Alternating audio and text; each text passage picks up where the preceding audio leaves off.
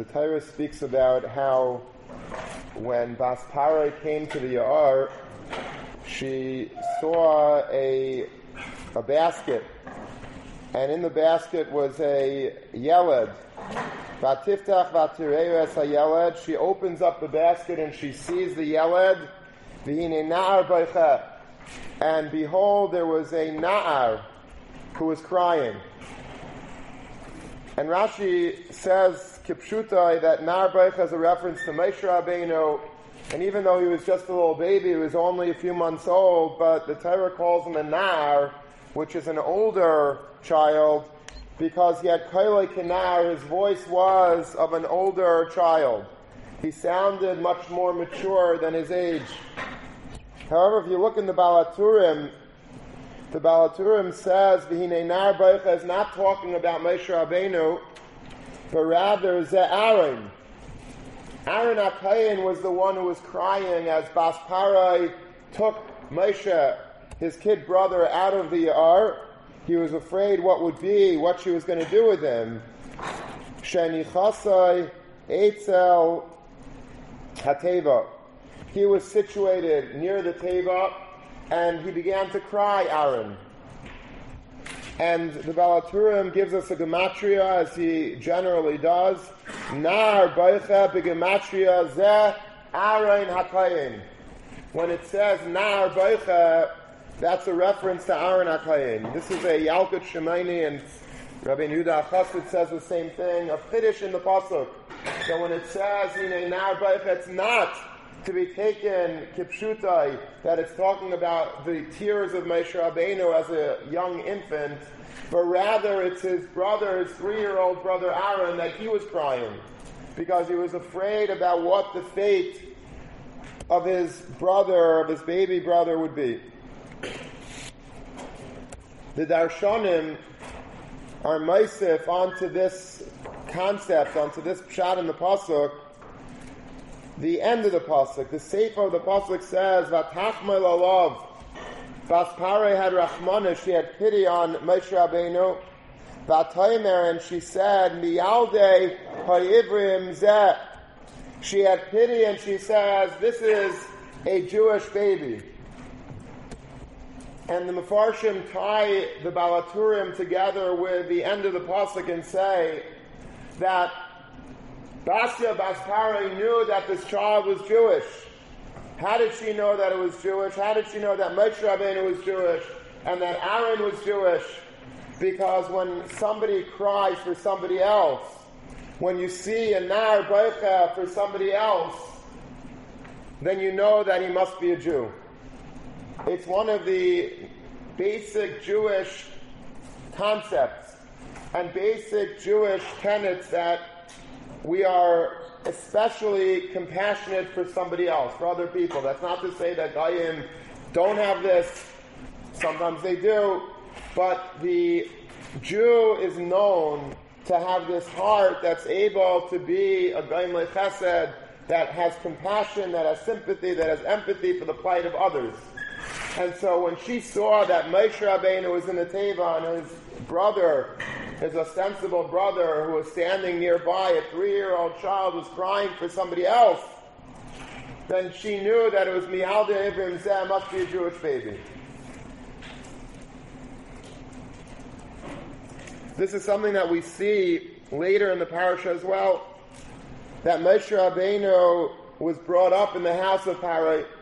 He was living in the lap of luxury. He had no reason in the world to rock the boat. But yet the Pasuk says, Vayigdal Moshe, Vayetze el Echa, Vayarbesiv Leisa. Moshe Rabbeinu knew that he was a Yid. He went out of the palace and he saw how his brethren were suffering. They were working so hard. They were embittered. And he couldn't deal with the luxuries of the house of Parai when he knew how his brothers were suffering. This is a Yiddish midah. It's normal, it's human that if we are having a problem, we cry over our own sorrow. We care about ourselves. That's human. But to care about somebody else, to want to be mishtakif in somebody else's sorrow, that when you see somebody that's having a problem, when somebody is having an unfortunate period of time in his life, whatever it is, if it's the loss of a loved one, if it's a sickness, if it's a business problem, if it's a social issue, we don't allow our friends to just languish in their own sorrow, but we roll up our sleeves. And as Rashi says on the pasuk of Vayigdal Moshe, Rashi says that he saw Nasan Eina B'Libai Liyais Meitzer Aleim, that he put his eyes and his heart to feel for them and to be one with them in their tzara. This is something that it's a basic Musar message that we've probably spoken about many times, but we have to chazer it because it's not so natural for us always to really remember to do this. It's easy to talk about, but when somebody else is in a tzara, we have to do more than just pay lip service and say, oh yeah, I feel so bad for him because he's going through a tzara. We have to try to figure out a way to alleviate the tzara, to roll up our sleeves and to really be maitzer with them, to be able to help out b'chaymer b'levenim, even though we don't have to. We could be living in the Beis Parai. We could be living in a very luxurious home with heat in the winter and air conditioning in the summer, but it's not kol zein enu shavali if somebody else is not enjoying the luxuries that I am. That's the way a Jewish heart should feel and should operate.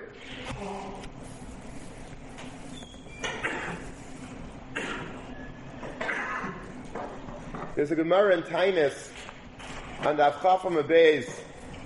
The Gemara says, Shalu Talmidav l'Reb Zera. Lately you see a lot of times in newspaper articles, I don't know why, it seems that, it gets more and more lately. But if you look around in the papers, they're always talking about the world's oldest people. The world's oldest woman just died, and now the next oldest woman is this age, and in China and in America and New York, and there are people living deep into the hundreds, and they always ask, as you'd be interested, how did you do it? What was your secret? How did you get to be this old? I mean, everybody wants to live a long life. And so they're always interviewing these people, and generally speaking, they smoked and they drank and they did everything wrong, and Apal Pikein, they lived to that age. So there's a Gemara Lahavdil in Tainus, it's also a Gemara in Megillah, that a lot of Amiram were interviewed about how they were Zeicha Tarichas Yamim. So one of the Amiram was Reb Zera. He lived to a ripe old age. Others say that it wasn't Reb Zera, it was Reb Ada bar Abba. And they were asking him, how were you Zeichet Harichas Yomim? And he said, Me'olam loisasti b'kol ein chaverei. I never got happiness from my friend's downfall. When my friend was having a downfall, when he didn't do well on his test, or he botched up the LSATs, or whatever it was that he took, I was not happy. There are people that get happy when somebody else has a downfall. I think there's a German expression that's used in psychology called Schadenfreude, which means basically, I'm happy. When you have a Schaden means like a problem or a tragedy. Freude means I'm happy. When you're down, that means I'm up. And the psychology is possible because if you're not doing well, that makes me feel good because relatively speaking, I'm better than you. If Khalila, you lose your job, even though I'm not so happy with my job, but at least I have a job, so that makes me happy. It's a terrible midah. So this was what Reb Zera was saying, that the reason why I was Harichas Yomim is because I was special. Because when somebody else had a mishap, had a downfall, I wasn't rejoicing. So the Rebbe Mivorka, one of the great Hasidic masters, asks a basic question on this Gemara. He says, do you deserve a medal for not being happy when somebody else has a downfall? I mean, it might be a psychological reality. You might have a term for it, a fancy German term for it, But does that make somebody that doesn't have that, that's a tzidkus? If a person does not have, I don't feel good when somebody else is bad, so that means, that's achzar. If you would have that, you'd be an achzar. If you do have that feeling inside of you that when somebody, loses his money in a stock, or somebody, loses his job, or shidduch breaks off, or chalila, something happens to a person that if I would feel happy about that for whatever reason, I'd be a disgusting human being. Oh, so I'm not a disgusting human being, so therefore you get arichas yamim. Doesn't make sense. So he says a great part. He says that's not what it means. Leisasti b'takalas chaverai does not mean that when my friend had a downfall, I wasn't happy. Of course I wasn't happy. I'm terribly upset when somebody else has a downfall. What it means is that sometimes in life, I'm supposed to be happy. Let's say, Lamashal, I am getting married. I'm getting married, let's say. So I'm supposed to be happy. It's my simcha, right? Zakir Bzeira, even when it was by my simcha, Leisasti, I wasn't able to fully rejoice because my friend was not married. Because my friend was not engaged. My friend was having a hard time in shidduchim, so I couldn't fully enjoy my marriage because as I was dancing with my friends, I said, hey, Nebuch, all these guys are not married. Why shouldn't they be happy like I? Leisasti, I wasn't happy even when I should have been happy. I was not able to be happy in the full measure of happiness because my friend was having a takala. Whenever I'm supposed to be happy, there always has to be, if you're a person on the Madrega of Zera, a tinge of guilt or a tinge of sorrow for other, or even more than a tinge, knowing that other people are suffering in the world. How can I enjoy what I have when other people don't have that? There's a great verse from the Ksav Sefer. The Ksav Sefer says that when Sarah Imenu gave birth, Chazal tell us, Kol Hashemei Yitzchakli, all Akaris in the world also gave birth. As soon as Sarah conceived, all the barren ladies in the world, hundreds of thousands of them, all suddenly magically conceived that same moment in time. And the Ksav Sefer says, why was this necessary? Sarah Imenu was 90 years old. She finally davened, and the Rebbeinu Shalom benched her with a child. Every single person in the world has to also have it. What purpose was that mace for? And the Ksav Sefer says such a beautiful pshat, and it ties in so nicely with what we're saying, that HaKadosh Baruch Hu didn't make the mace for them, for those 100,000 Akaris in the world that couldn't have a baby, and all of a sudden now they had it b'schus Yitzchak. HaKadosh Baruch Hu made the nace because Sarah Imenu finally was going to have a baby. And HaKadosh Baruch Hu wanted her to be happy finally after all these 90 years and rejoice in the simcha of having a child. But knowing Sarah Imenu was not going to be able to really be happy, because how can I be happy when there are so many Akaras out there that are not experiencing this joy of holding a baby in their arms? And so therefore HaKadosh Baruch Hu said, I want her simcha to be so whole and so perfect that I'm going to make all of the Akaras in the world have a baby so that she can feel the pure simcha of having a child. Leisasti b'takalas chaverai. When you're supposed to rejoice, if other people are not able to, then your rejoicing is lacking. That's the Yiddish heart. A Jewish heart has to be maitzer for other people. When people are having a hard time, I have to feel for them. Even when I'm supposed to be happy myself, I still have to share a little bit in the sorrow of other people that are going through unfortunate things. And there are a lot of beautiful Jewish organizations that are very sensitive to this.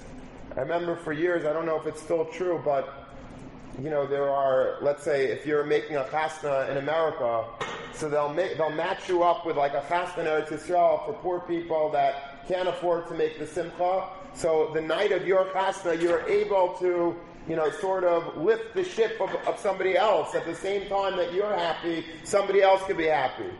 When you're buying a pair of tefillin for your child's bar mitzvah, you should be able to buy a pair of tefillin for somebody else's bar mitzvah. Because if people are unfortunate, you have to lift other people up with you if you want to really fully enjoy the simcha that you're having, because that's what a yid does. A yid cannot say, well, I'm happy and everybody else I couldn't care less about.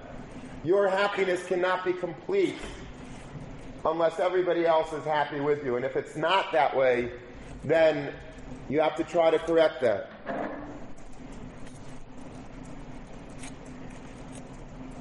So far we've been talking this morning about commiserating with others.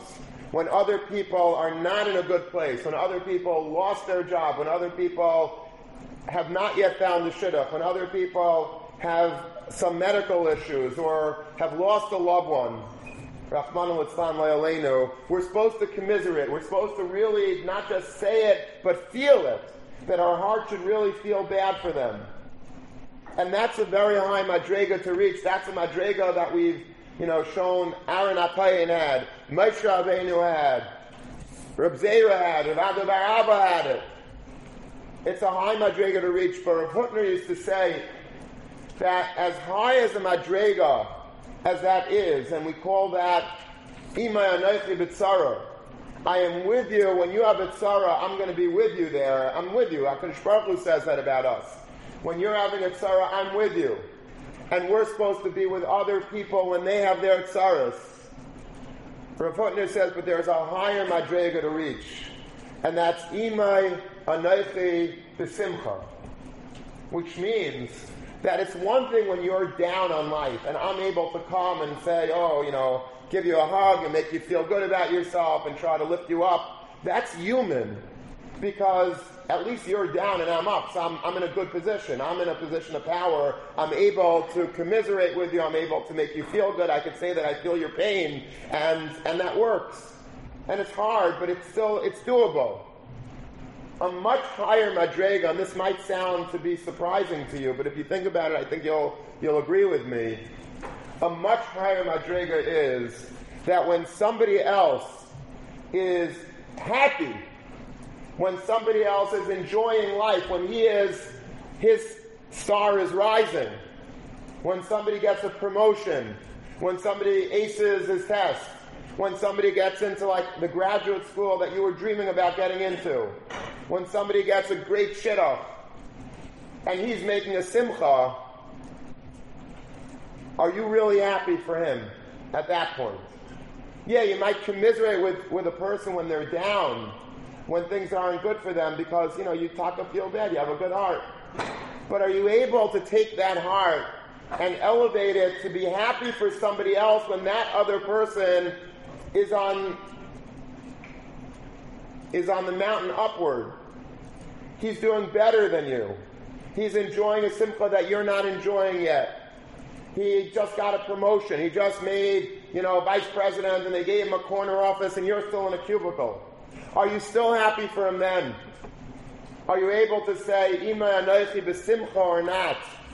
That is really a higher mark to know how good of a heart we have.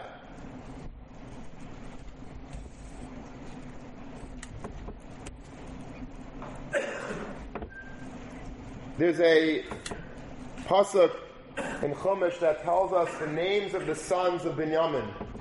And Binyamin, he had two sons. He has three sons, I think, but two out of the three sons was Mupim and Chupim. Very cute names. If I had twin boys, I might consider naming them Mupim and Chupim. It's nice names. I don't think anyone else did it ever, besides for Binyamin. I'd like to name them that. So where do these names come from? What is Mupim, Chupim? Where is that? So the Gemara in Saita says, a beautiful Gemara. The Gemara says like this. Binyamin was very upset that he had never gotten to meet his brother Yosef. In all these years, the other brothers knew Yosef. But Binyamin was born after Yosef was already sold and sent away. And so Binyamin never got to meet his brother Yosef, and it was his full brother, who was both Menav and Menaim. And Binyamin was really upset about this, so much so, the Gemara says, that he named two sons because of this fact that it bothered him so much that he never saw his brother. But more than just the fact that he had never seen his brother, he had never had the ability to have his brother by his chasna. That's mupim.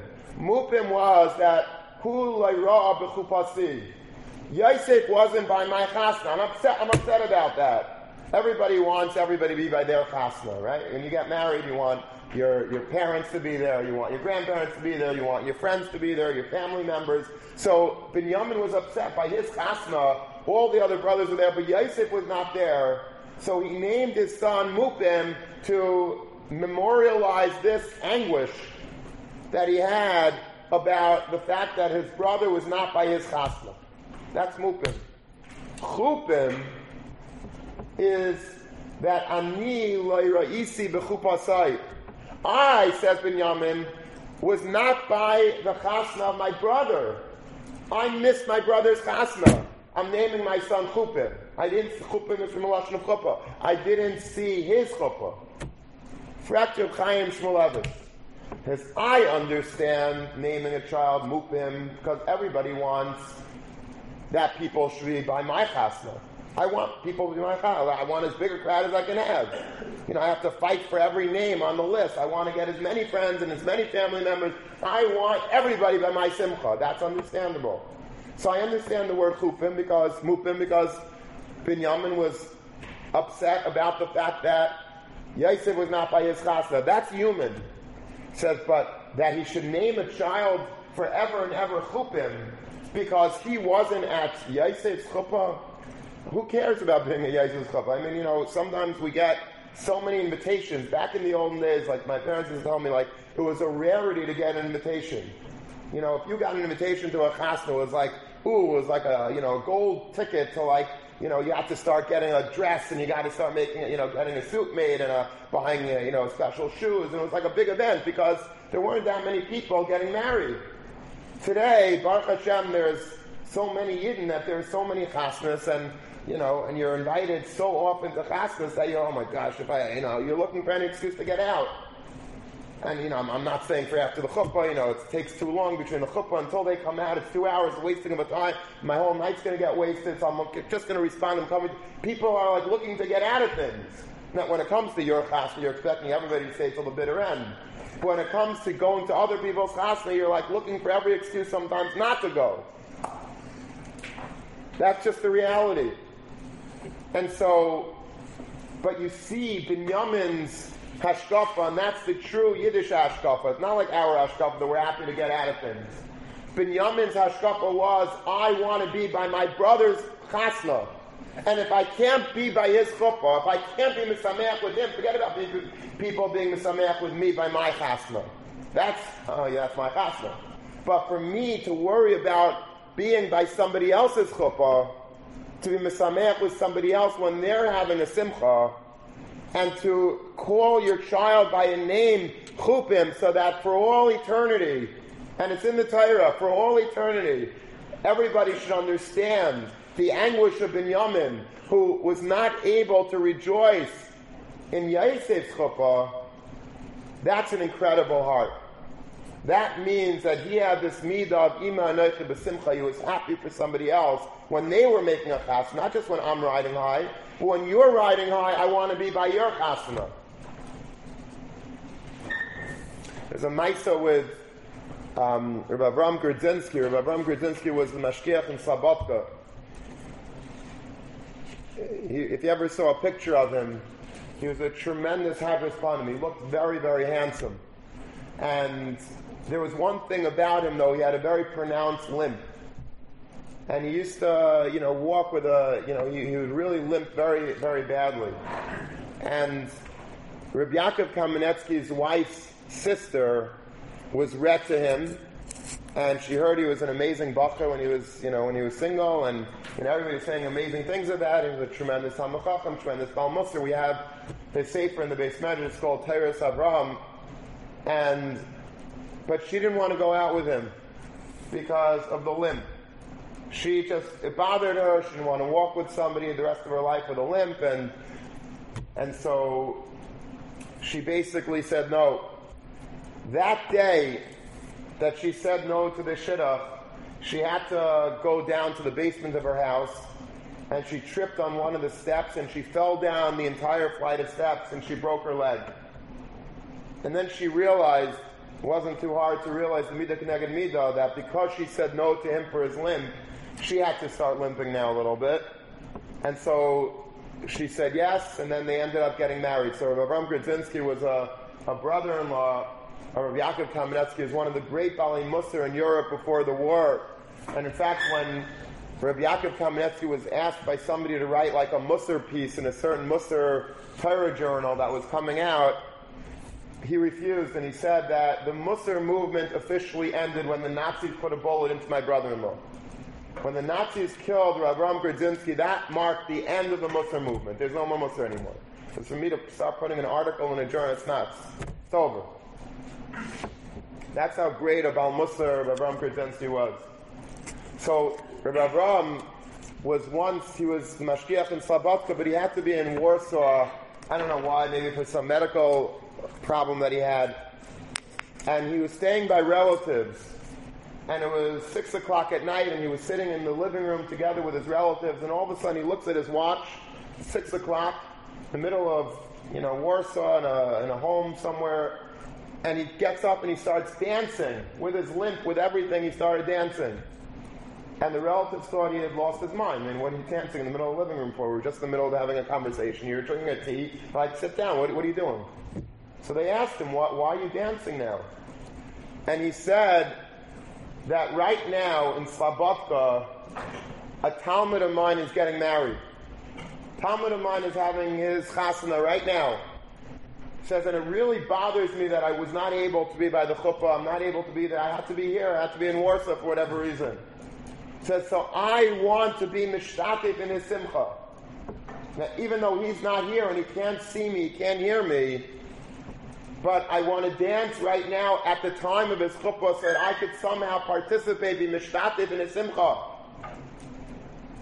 That's an Adam Gadol.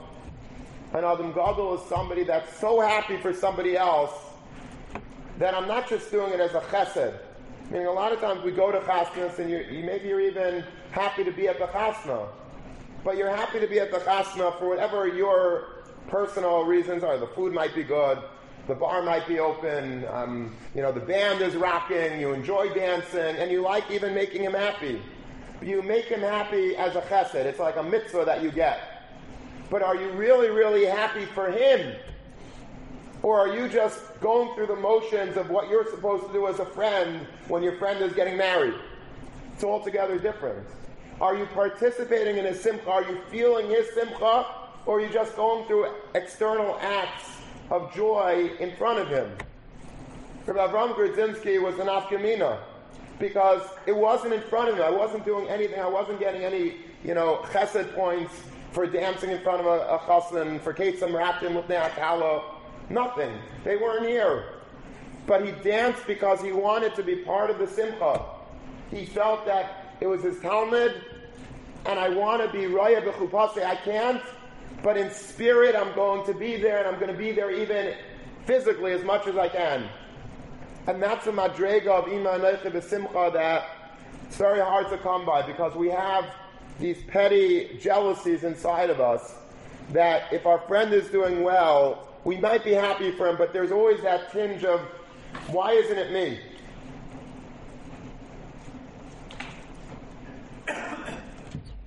I always say over this story, and I probably should stop already because it's like doesn't really reflect too great on me, but I like the story anyway, and people always smile when I say it. So, when I was a bacher in yeshiva, so we were invited to a friend's vart. One of our roommates got engaged, and so we drove together to the Kala's house, and it was like somewhere in upstate somewhere, and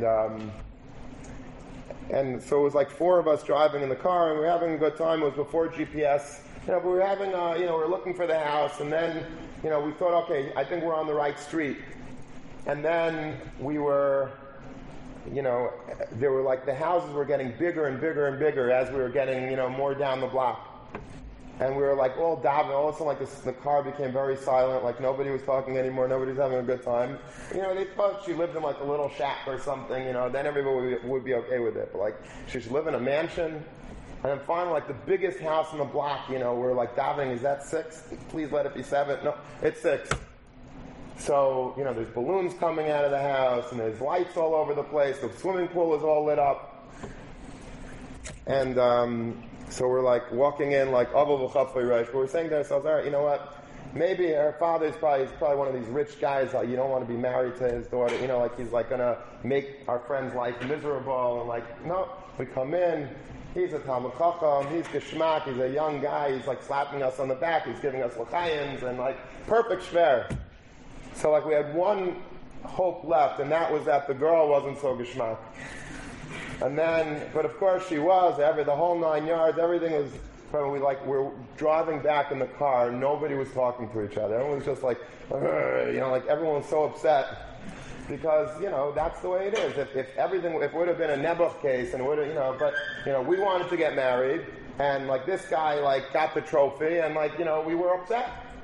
And that's human nature. Human nature is that if somebody else is doing well, if we're doing well and somebody else is doing well, okay, it's good, because it's on our terms. But that somebody else should be doing so well when we are not, he got in a position that we would want to be in, or he was elevated in whatever sphere, wherever you're holding in life, and it doesn't get better as you get deeper and deeper into life. There's just other things.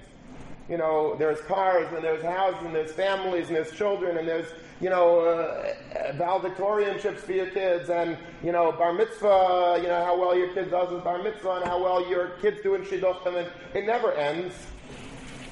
But a person has to try at least to be kind of this midah, and it's difficult, it's impossible almost. But a yid is expected to do the impossible, and we're supposed to try to hone our heart to not only be matzer with somebody when they're down. That's also a very high madrega. To really feel bad for somebody and it affects my daily life if somebody else is suffering, that's also impossible. But doubly impossible, but yet equally responsible for us to work on, is that when somebody else is doing well, when somebody's studying in yeshiva, when somebody's doing well and learning, and he asks a great question in shiur, and you're not getting those questions, and you're like, to be happy for him, and to slap him on the back after his shiur and say, good job. That's hard. But that's what we're supposed to do if we really want to be good people.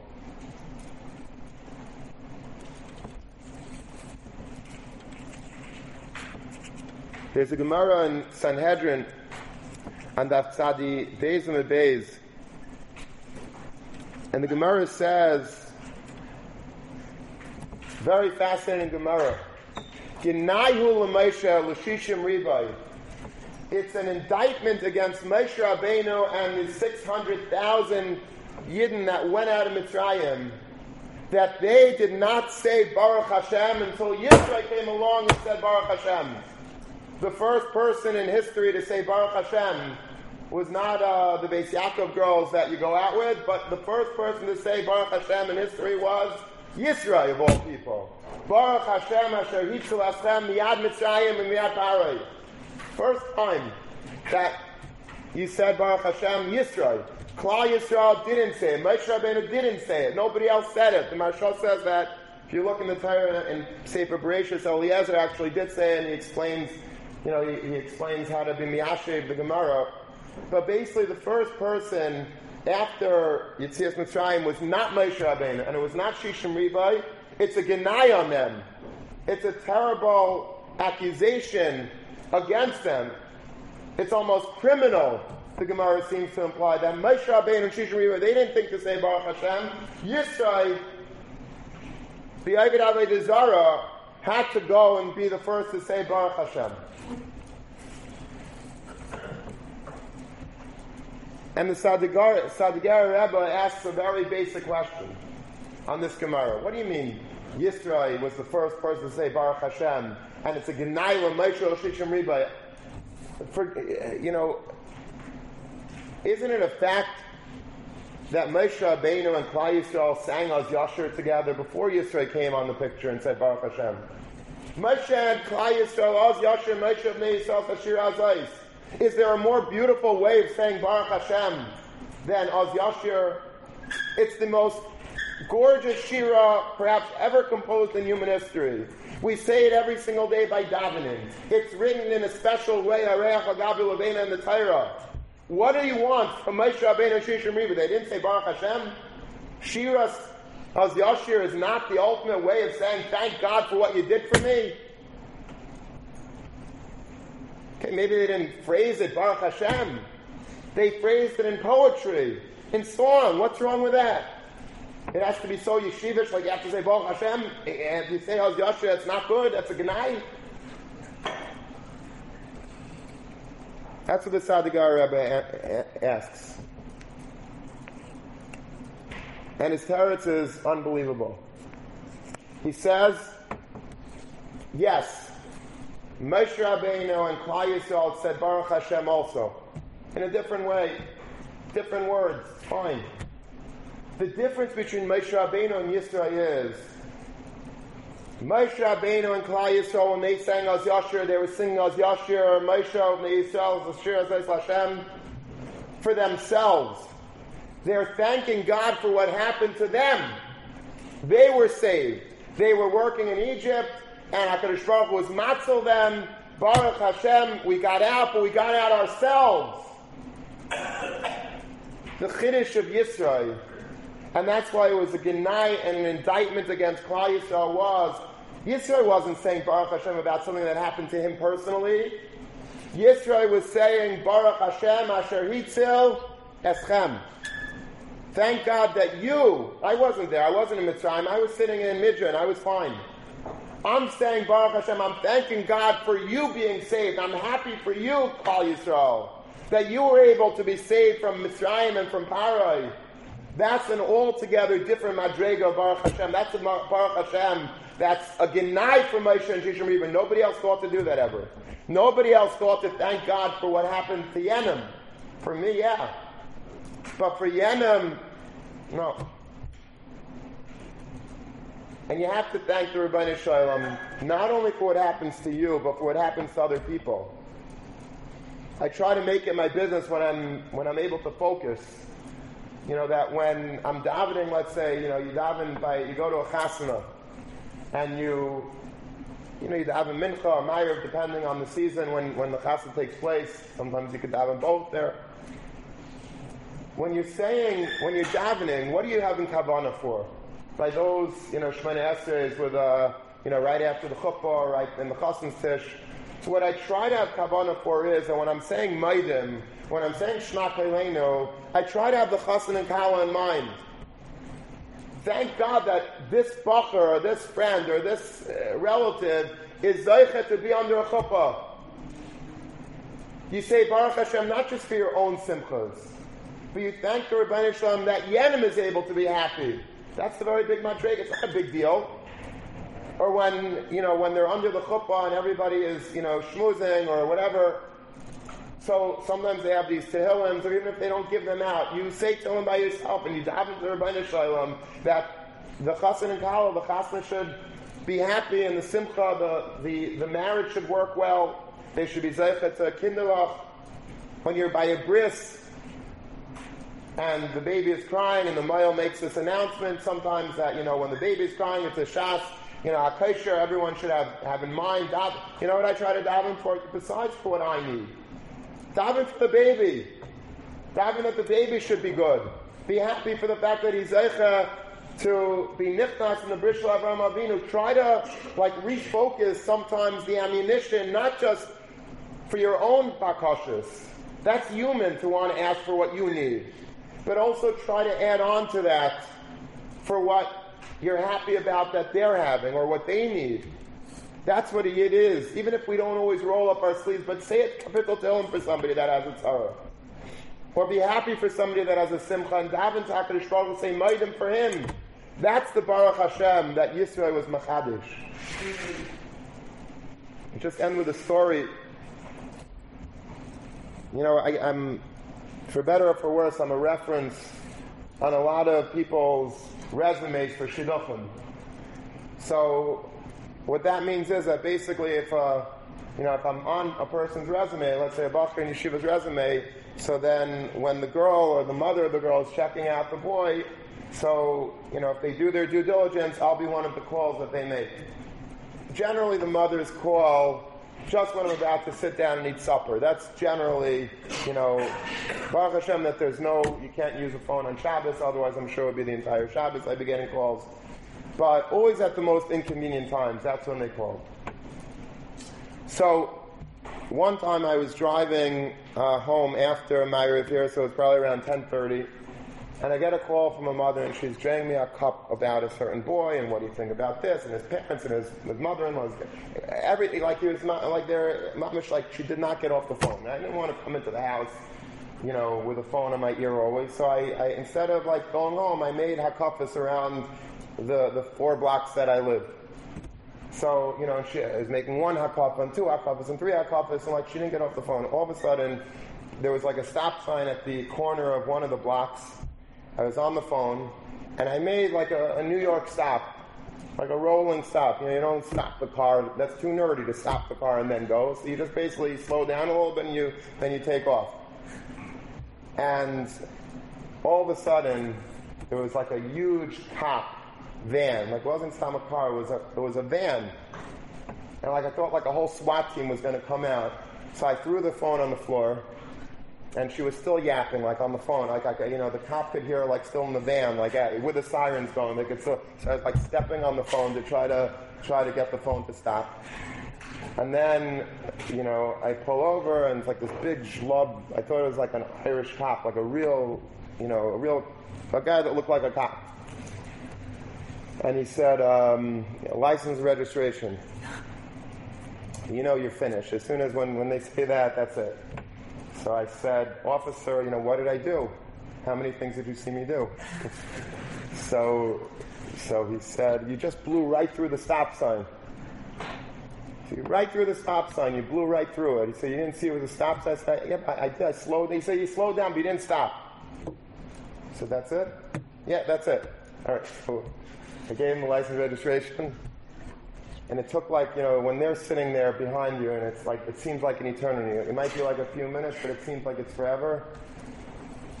And he comes back to the car, and he says, Rabbi, he says, you know what Baruch Hashem means? I said, yeah. He says, well, that's what you should be saying right now. Saying, I'm saying it for you. That's what he says. He said, I'm saying it for you. He says, because you really deserve points on your license, $150 fine. He says, but I'm part of the tribe, so I'm going to let you go this time. So I thought to myself, this guy's a yid. Like all of a sudden I see like it says Zimmerman on his face, like a real, I couldn't believe it. He did not look Jewish. So it was a Thursday night that it happened, and I said to him, I wanted to get him the Project Inspire video on Tisha B'Av, so I said, where you want to come to my house Friday night for Shabbos? He says, Rabbi, don't push it. So I let you off the ticket. He says, don't make me religious now. But I was thinking to myself after that, here's a guy who probably never kept Shabbos in his life, never put on a pair of tefillin in his life, never said Kriya Shema in his life. But he had such a Jewish heart that he was able to say Baruch Hashem for me. He felt Baruch Hashem that I'm getting off the hook. He felt that because he's a Yid, he's part of the tribe. So he was nasan. It would have been the easiest thing. I think there was another guy in the car. He probably had to take flack for it.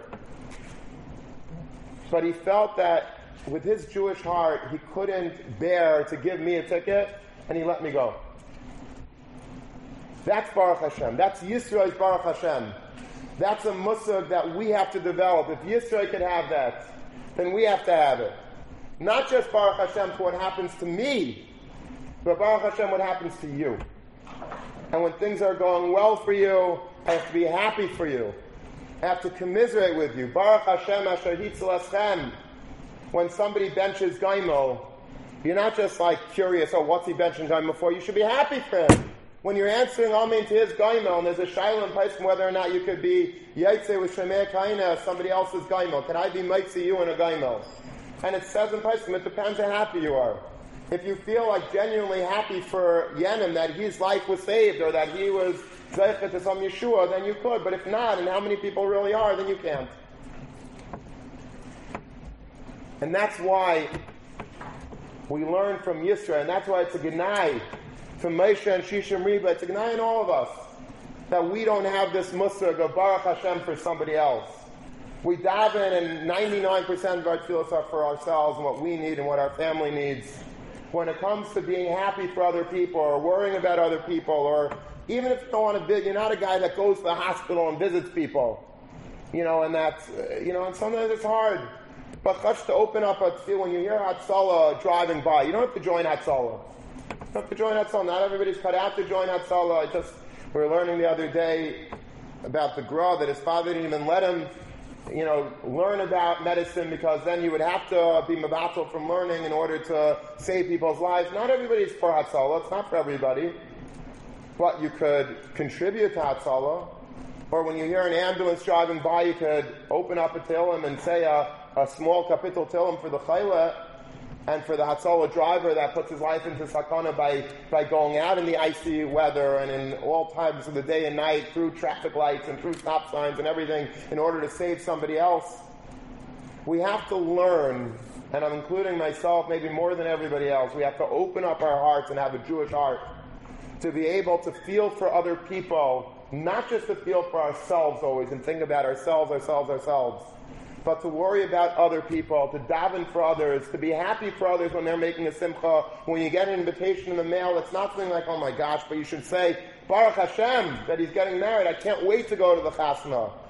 Not just to eat good food. Some people only go to chasnas when it's in Marina. When it's in some Hasidish outfit in Borough Park or Williamsburg, I think I'll take a pass. That means that the simcha is just for you. It's a simcha's kreisei. Person that has Yisrael's mentality, Moshe's mentality, Aaron's mentality, Rav Abba's mentality, is somebody that's able, and Binyamin's mentality, Mupim Mechupim, runs to other people's chuppah as if it's their own chuppah. And they're able to rejoice as if it's their own simcha, because it should be our own simcha. Because we're brothers. And a Yiddish brother, when he sees his brother in sorrow and simcha, v'inei nar beicha, you have to cry because it's yourself. It's nafshu b'sari, whether or not it's biological or whether it's in the same yeshiva, it's you. And it's me. And that's the way we join together. That's achdus. That's what Klal Yisrael should be. And Mitzvah Hashem, if we work on our hearts a little bit, we will be a better nation, we will be a better yeshiva, and Mitzvah Hashem will be better Yidden. And have a good Shabbos.